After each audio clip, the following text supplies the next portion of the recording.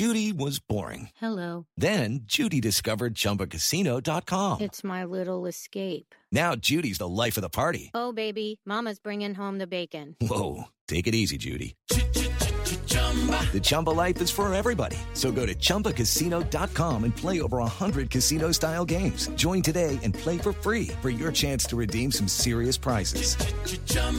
ChumbaCasino.com. No purchase necessary. Void where prohibited by law. 18 plus terms and conditions apply. See website for details. At Biltmore, fall is more than just the perfect time to experience the grace and grandeur of America's largest home. It's also the season to savor an award-winning selection from Biltmore's very own winery. Then linger for an unforgettable evening of locally sourced seasonal cuisine. From simple and satisfying to fine 4-star dining. Fall at Biltmore offers something for every taste. Stay and save up to 20% on select dates at Biltmore.com. Impact of Influence, the tragic story of a powerful South Carolina family and the mysterious deaths that they are linked to. Hello there, I am Matt Harris. Seton Tucker's here as well. Thank you so much for joining us, and we always are grateful for every little listen. If you want to reach out to us, Murdoch Podcast on Facebook or murdochpodcast.com.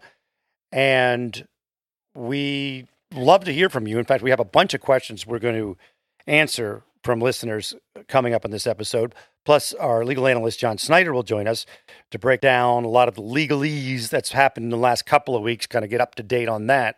And also, he'll hear some of the comments that you made about John's take on the last episode where Seton was relaying what she had found out from John Marvin, Alec's brother.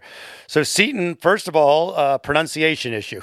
Yes, I was saying that John Marvin took some time to get to the crime scene because he was coming from Okatee, but it's actually pronounced Okatee. And I'd heard it before. I'd seen the signs, and it just didn't put two and two together. Some people were pretty harsh about that, said I had no business doing a podcast, but just wanted to clear that up first. All right, I want to get to some of the comments from various places we found in online world. First of all, this person just commented, terrible podcast, just amateurish and unintelligent. This one says that they enjoyed listening to the podcast until this past episode. She said that we come off as Murdoch apologists. It was almost like listening to old family friends of the Murdochs trying to paint them in a better light and defend Sled's inept investigation. It was like the podcast took on a new direction or something. So another person says this feels like a change and blatant attempt to rehabilitate the whole Murdoch law enforcement good old boy system. Very disappointed in this episode. I, want to tell you right now that there is no connection to us and the Murdochs. Somebody down here in one of the comments said that I think they're in the pocket of the Murdoch family. We're not being paid by the Murdochs. We don't know the Murdochs. Your only conversation with John Marvin has been what we talked about. Right. So we actually had a listener ask us how I got in touch with John Marvin, and I actually just sent him a message and he responded. This is the first time that I've ever spoken to a member of the Murdoch family. We're definitely not paid by the Murdochs. I don't know why you would hire first-time podcasters to be your paid people. So we're not, and we're not family friends, never been invited to a barbecue or anything like that. Never met him. Somebody said that they supposedly had an interview with John Marvin, but he wouldn't talk on air because he doesn't understand what a podcast is. Yeah, right. It's the truth. No, he's I don't know that he doesn't understand what a podcast is. He just doesn't listen to podcasts. True. I mean, it's true that he didn't want to be on the air. That's just the point. We didn't make that up. Yeah, we did. I think Nancy commented on our Facebook page. She said she thought it was lame that he didn't want to go on air. And I kind of understand it. If you don't listen to podcasts, you might not be. Plus, he doesn't know us, so he probably just felt more comfortable giving an interview not on air. Somebody did say it's up to the listener to form an opinion, not the reporter. Seems like most who listen thought Sled made some mistakes. It doesn't mean they're pro-Murdoch. That's right.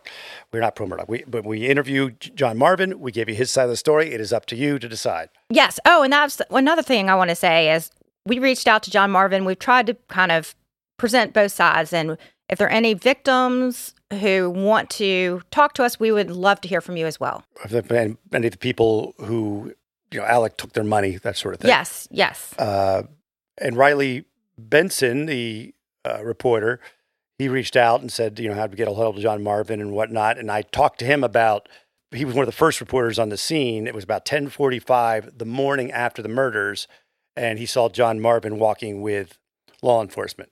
So the story there lines up with what John Marvin said. But it's all for you to decide. You can see from the last episode. But I want to know if John Snyder, our legal analyst, former district attorney, former prosecutor, do you have any comments on the thought that we're in the bag for the Murdochs? We are 100% making comments on things as they come. I think if you go back and listen to everything I've said, it's been predictive of how the law is getting applied to the case, not taking a side. There are times when I think one side of lawyers is doing a better job than the other. And at the end of the day, it doesn't matter how good a set of lawyers are. If the facts, as applied to the law, go against somebody, that's how it's going to go. For myself and the rest of the team, we don't have an agenda on who's right or wrong. We're providing information and hopefully doing it in an interesting way that people want to keep listening. But there is no agenda of ours other than commentary and education. I also want to talk about the crime scene itself. We had somebody on Reddit say, I understand that John Marvin shouldn't have been on the grounds during the investigation, but what usually happens in that situation. Well, he would be allowed to be on the grounds because the crime scene is a taped off area, and it's not the entirety of everything on Moselle. It might not even be the house. How did John Marvin describe the scene? So John Marvin said he considered the crime scene when he got there. He saw a area which was approximately 50 to 75 yards, which was taped off. And I think that was where Maggie and Paul's bodies were. They were covered. But that, I think, was the crime scene. So what we want to point out is the entire Moselle property was not a crime scene, just an area within the Moselle property, right, John? It's a gigantic piece of property. Now, I do think it's fair for people to question how law enforcement conducted investigations down there. I think the very beginning of the story relates to how the boating accident was handled and the issues that arose from maybe there being personal relationships that were coloring how people collected evidence. So I think those are fair questions to ask. You don't want to judge law enforcement too harshly, but you also want to, I think it's fair to say, did they use best practices? Because at trial, if the state comes back and says, you committed this murder, the defense lawyers are immediately going to say, how do you know he or she committed the murder? There were 1,000 people at the crime scene. It could have been any one of those people. And that raises reasonable doubt. So that's an issue, and that's something that law enforcement, they do a lot of training to avoid ever being in that position. And one of the other things we had a lot of comments about was the fact that John Marvin had said he and family members were allowed to enter the Moselle house. And this comment is, how in the world did law enforcement allow the family to spend nights at the house there? And why would they want to? The house should have been processed, but was not. Two things on that comment. One, they did not spend the night there. They just gathered there for a bit and then went to Alex and John Marvin's father's house for the night. Yes. According to John Marvin. The second thing in that comment, they say the house wasn't processed.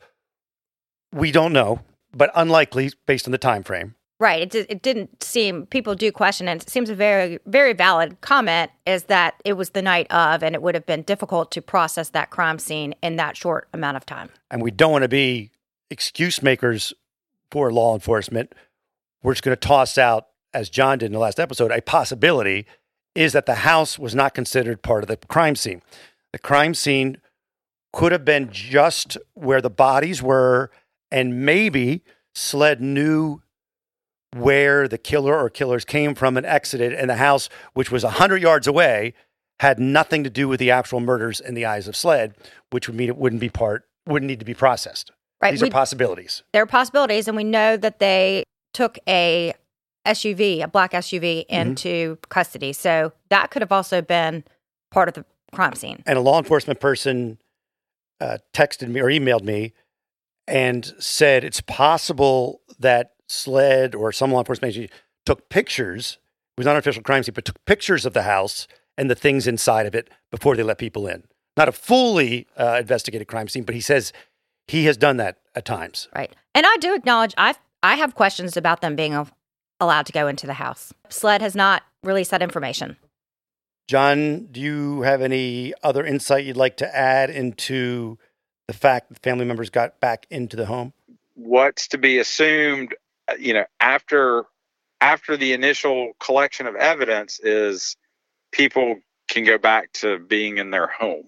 Their presence while evidence is being collected has to be cataloged, has to be described by law enforcement for what they were doing and why. They're under some kind of either supervision or they're assisting in the collection of evidence because they may know, like, did he have a handgun? Okay, where's that handgun? Can you show me where the handgun is? That would be normal law enforcement evidence collection. This was a question that came up a few times about Duffy Stone and his office not recusing themselves sooner, because he did recuse himself very quickly in regards to the Mallard Beach boating accident. And you said one of the things about the prosecutor, he is, and you were one, he's not doing the investigating. He is, well, he has people doing it, and he's just making sure they're following procedure. That's your main job there, right, John? Your job out there is compliance. You're not the scientist. You're not going to testify. Yeah, but just because of Duffy Stone's relationship with the Murdaugh family, just for optics, I mean, it does seem like it would have been reasonable for him to recuse himself earlier. You don't have a lot of murders happening down there.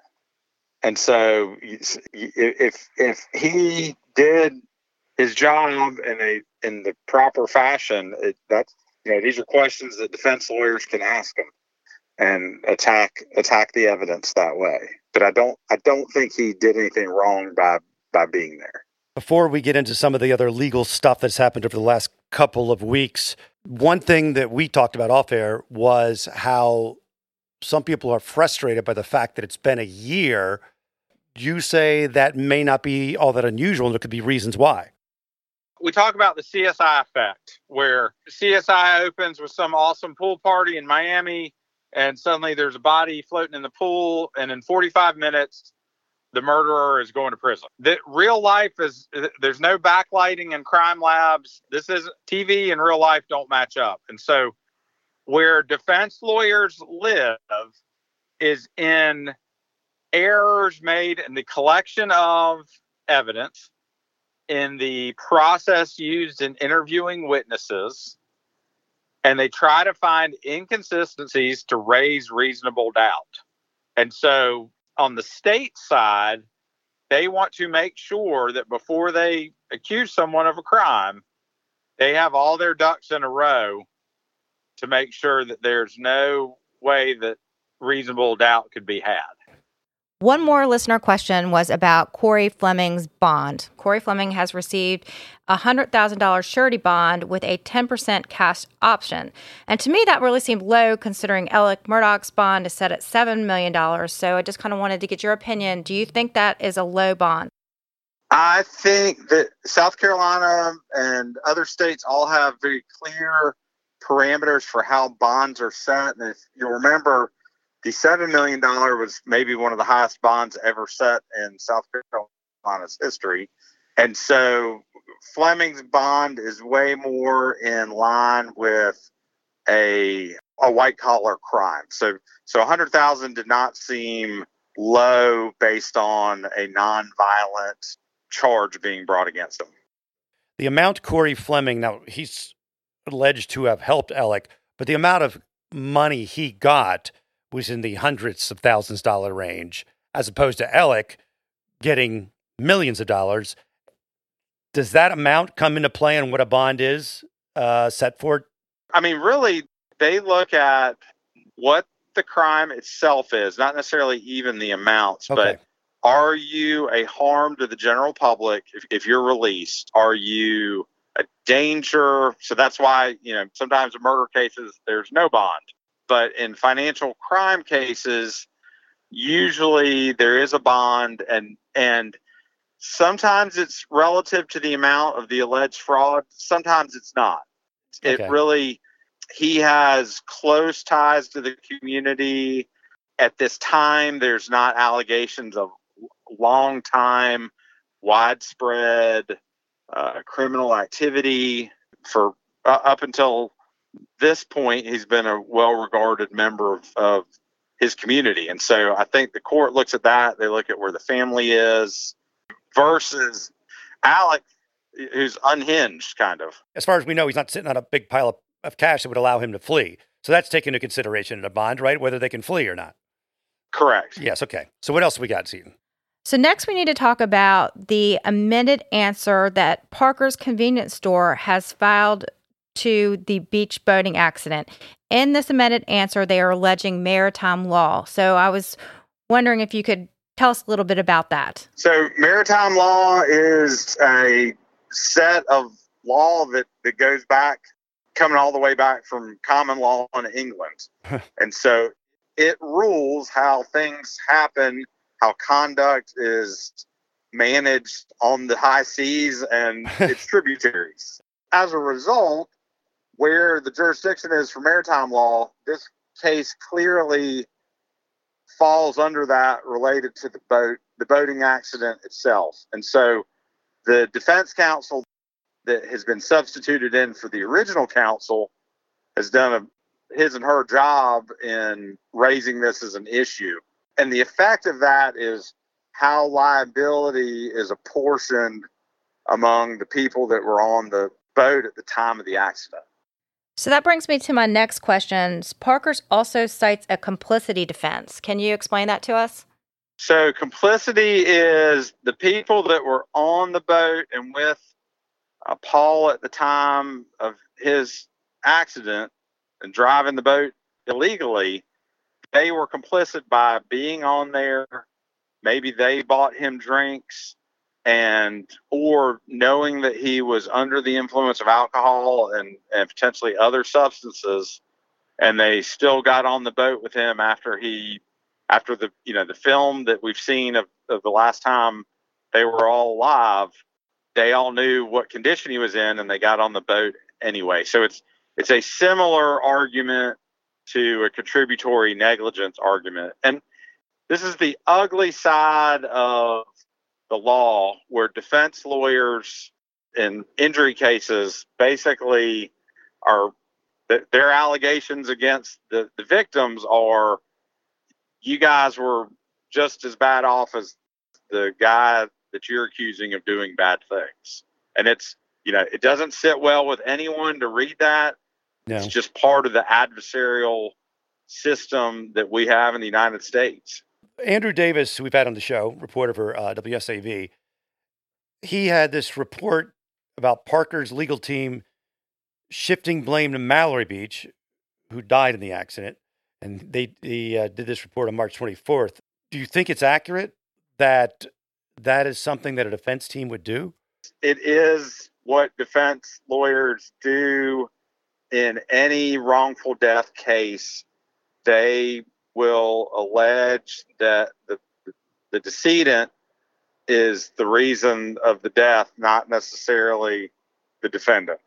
Again, it's unfortunate and ugly and feels bad to discuss it or to even think that that's a possibility, which is one of the reasons South Carolina does comparative negligence, where, okay, if you're at fault 10%, and you're awarded $1 million, your judgment is going to be reduced to $900. Okay. South Carolina actually has a much kinder treatment of victims in personal injury cases than other states. So I guess it would be like, say, a guy's driving a car, he gets in an accident, but the passenger's not wearing a seatbelt. They fly through the windshield. The defense attorney would say, well, they weren't wearing a seatbelt.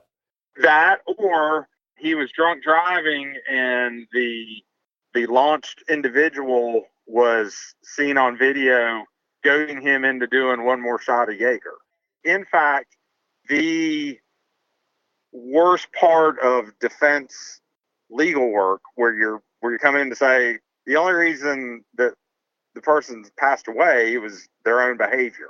We want to mention one thing before we leave the maritime law conversation, is that the defense attorney, if it gets it switched to maritime law, it does what to the complicity defense and that? What it does is it takes it more to a contributory negligence standard, where South Carolina has comparative negligence.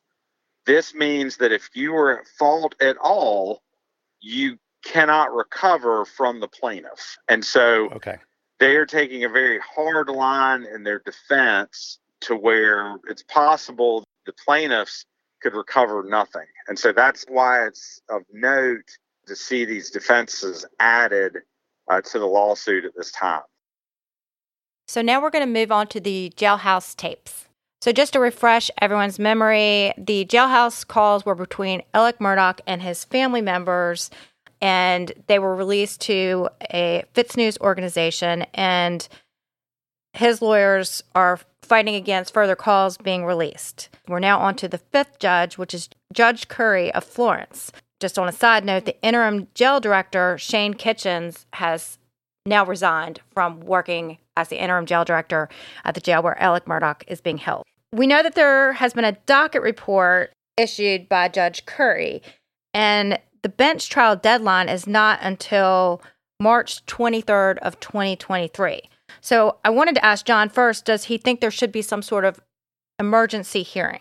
The damage is done if you believe that the tapes shouldn't have been released. You can't unrelease tapes. Your remedy at this point is monetary or a civil rights claim that you can't get a fair trial, therefore your criminal cases need to be dismissed. Those are the two possible outcomes in this matter. And having a trial date set a year from now is actually not atypical or unusual. So that nothing about that is odd. Now, what would be subject to potential emergency litigation would be making sure that no more tapes were ever released, or that there be sanctions for violating a court order if you release more of the audio. Well, because I think Fitz News, I think they've only released a portion of the tapes that they received. They have more tapes available to them. Are they allowed to release those tapes at this point? Until there's an order saying you can't, they could, but that doesn't mean they won't be sued for releasing them. So I also want to talk about Kitchen's response, where he says he didn't release the tapes. I found that really interesting, and it sounds like passing of the buck has already begun. So, John, what's your feeling on that?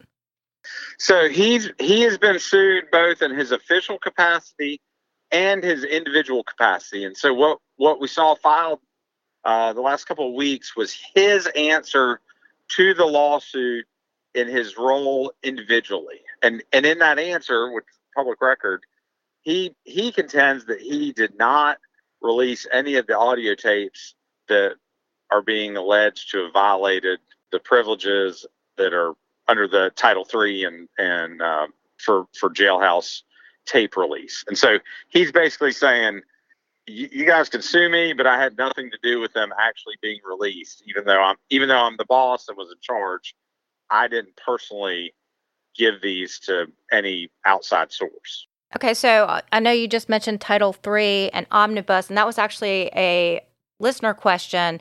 I guess the case originally fell under civil rights, but now is under Title III and omnibus. So can you explain what that means?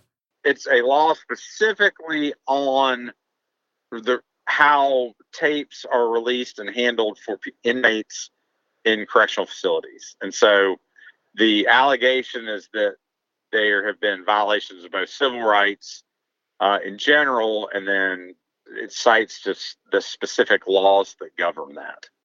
The last legal thing we need to talk about is Alec's confession of judgment of $4.3 million to the Satterfield family. He said he was going to do this at his bond hearing in December, and now he has filed that. So the big question is, where will the money come from?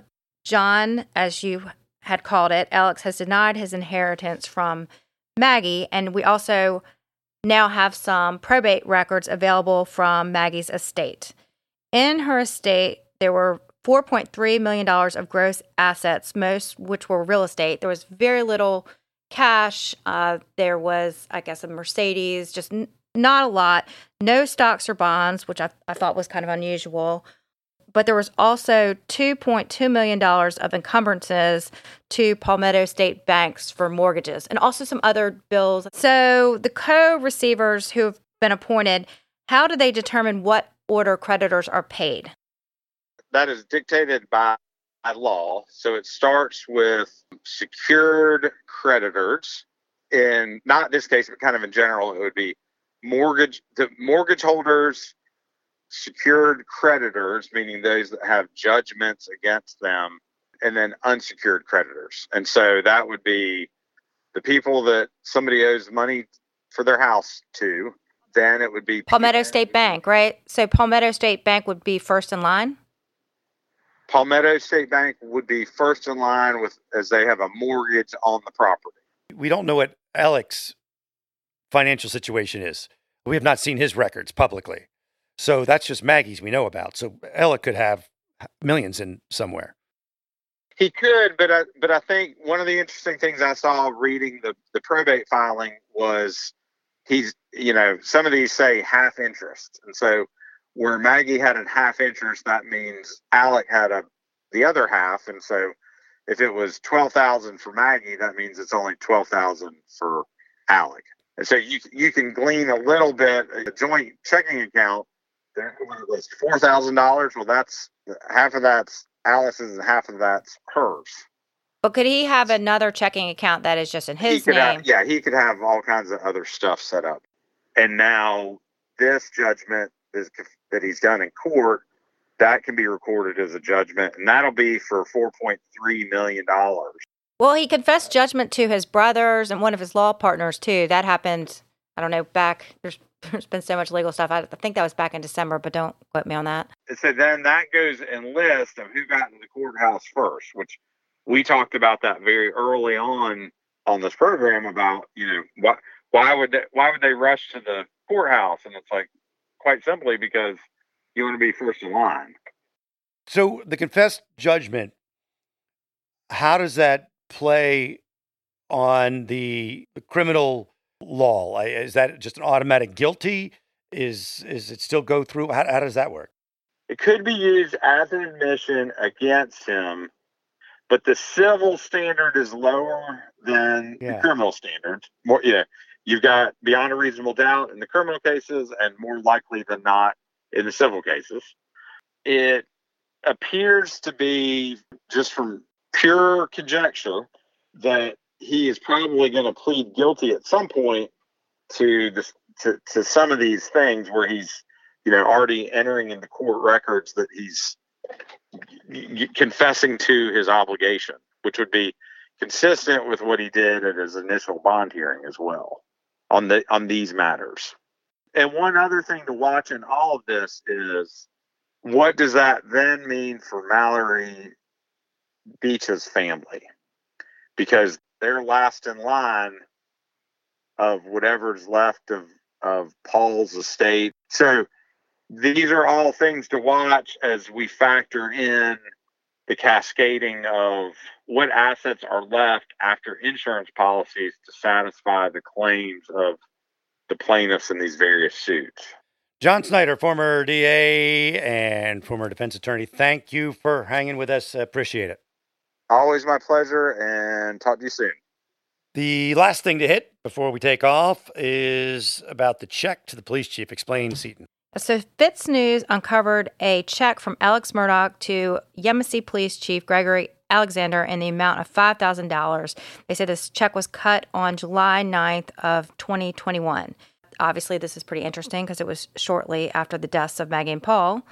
Alexander is currently running for the Hampton County Sheriff's, and he's, interestingly enough, received campaign donations from many PMPED members and other Murdaugh connections, including Lee Cope, Austin Crosby, Daniel Henderson, Graham Holes, Randolph Murdaugh IV, Murdaugh Kabuta, John Parker, and Corey Fleming. Andrew Davis of WSAV in Savannah, who we'd had on, he interviewed Mr. Alexander, and he said that there was no impropriety and the check was written in March and was intended to be a loan to his parents. Alexander said he didn't know if the loan was paid back. And this sheriff would be in some way involved in the beginning of the investigation till SLED took over, so that seems weird to some people. And also this sheriff has had a little controversy in the past.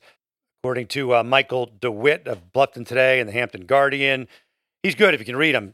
Do find him. He's also in Greenville News a lot.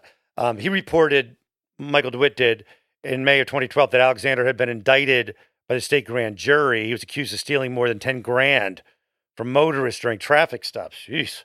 And he was, though, eventually acquitted of those charges.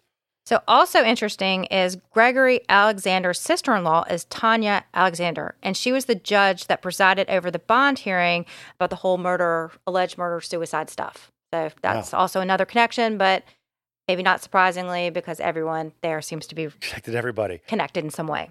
And a couple of listeners checking in, and you can also do it through Murdaugh Podcast Facebook page and murdaughpodcast.com. SJ said, I really enjoyed everything that John had to say in episode 46. I was even encouraged to remember to always do what is right and not what is easy. And she goes on to say, the hosts are natural and kind and funny. Oh, thank you. And they do it without trying to create drama or be sensational.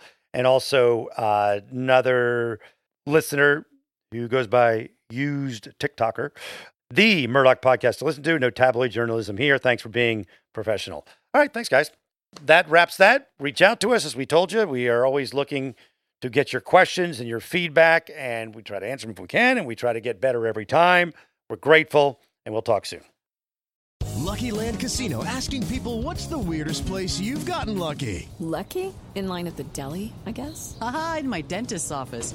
More than once, actually. Do I have to say? Yes, you do. In the car before my kids' PTA meeting. Really? Yes. Excuse me, what's the weirdest place you've gotten lucky? I never win and tell. Well, there you have it. You can get lucky anywhere, playing at LuckyLandSlots.com. Play for free right now. Are you feeling lucky? No purchase necessary. Void where prohibited by law. 18+. Terms and conditions apply. See website for details. My name is Bill Huffman, and I am a former Cleveland news producer, and I am now the host of the podcast, Who Killed? I began the show focusing on the unsolved murder of Amy Mihalovic, and now each week I explore a different case with a focus on some of the victims who don't get the attention they deserve. I have a deep catalog of over 225 episodes, so there is a guarantee there will be something for you. Who Killed is an evergreen podcast, killer podcasts, and slow burn media production. Subscribe today wherever you get your favorite shows.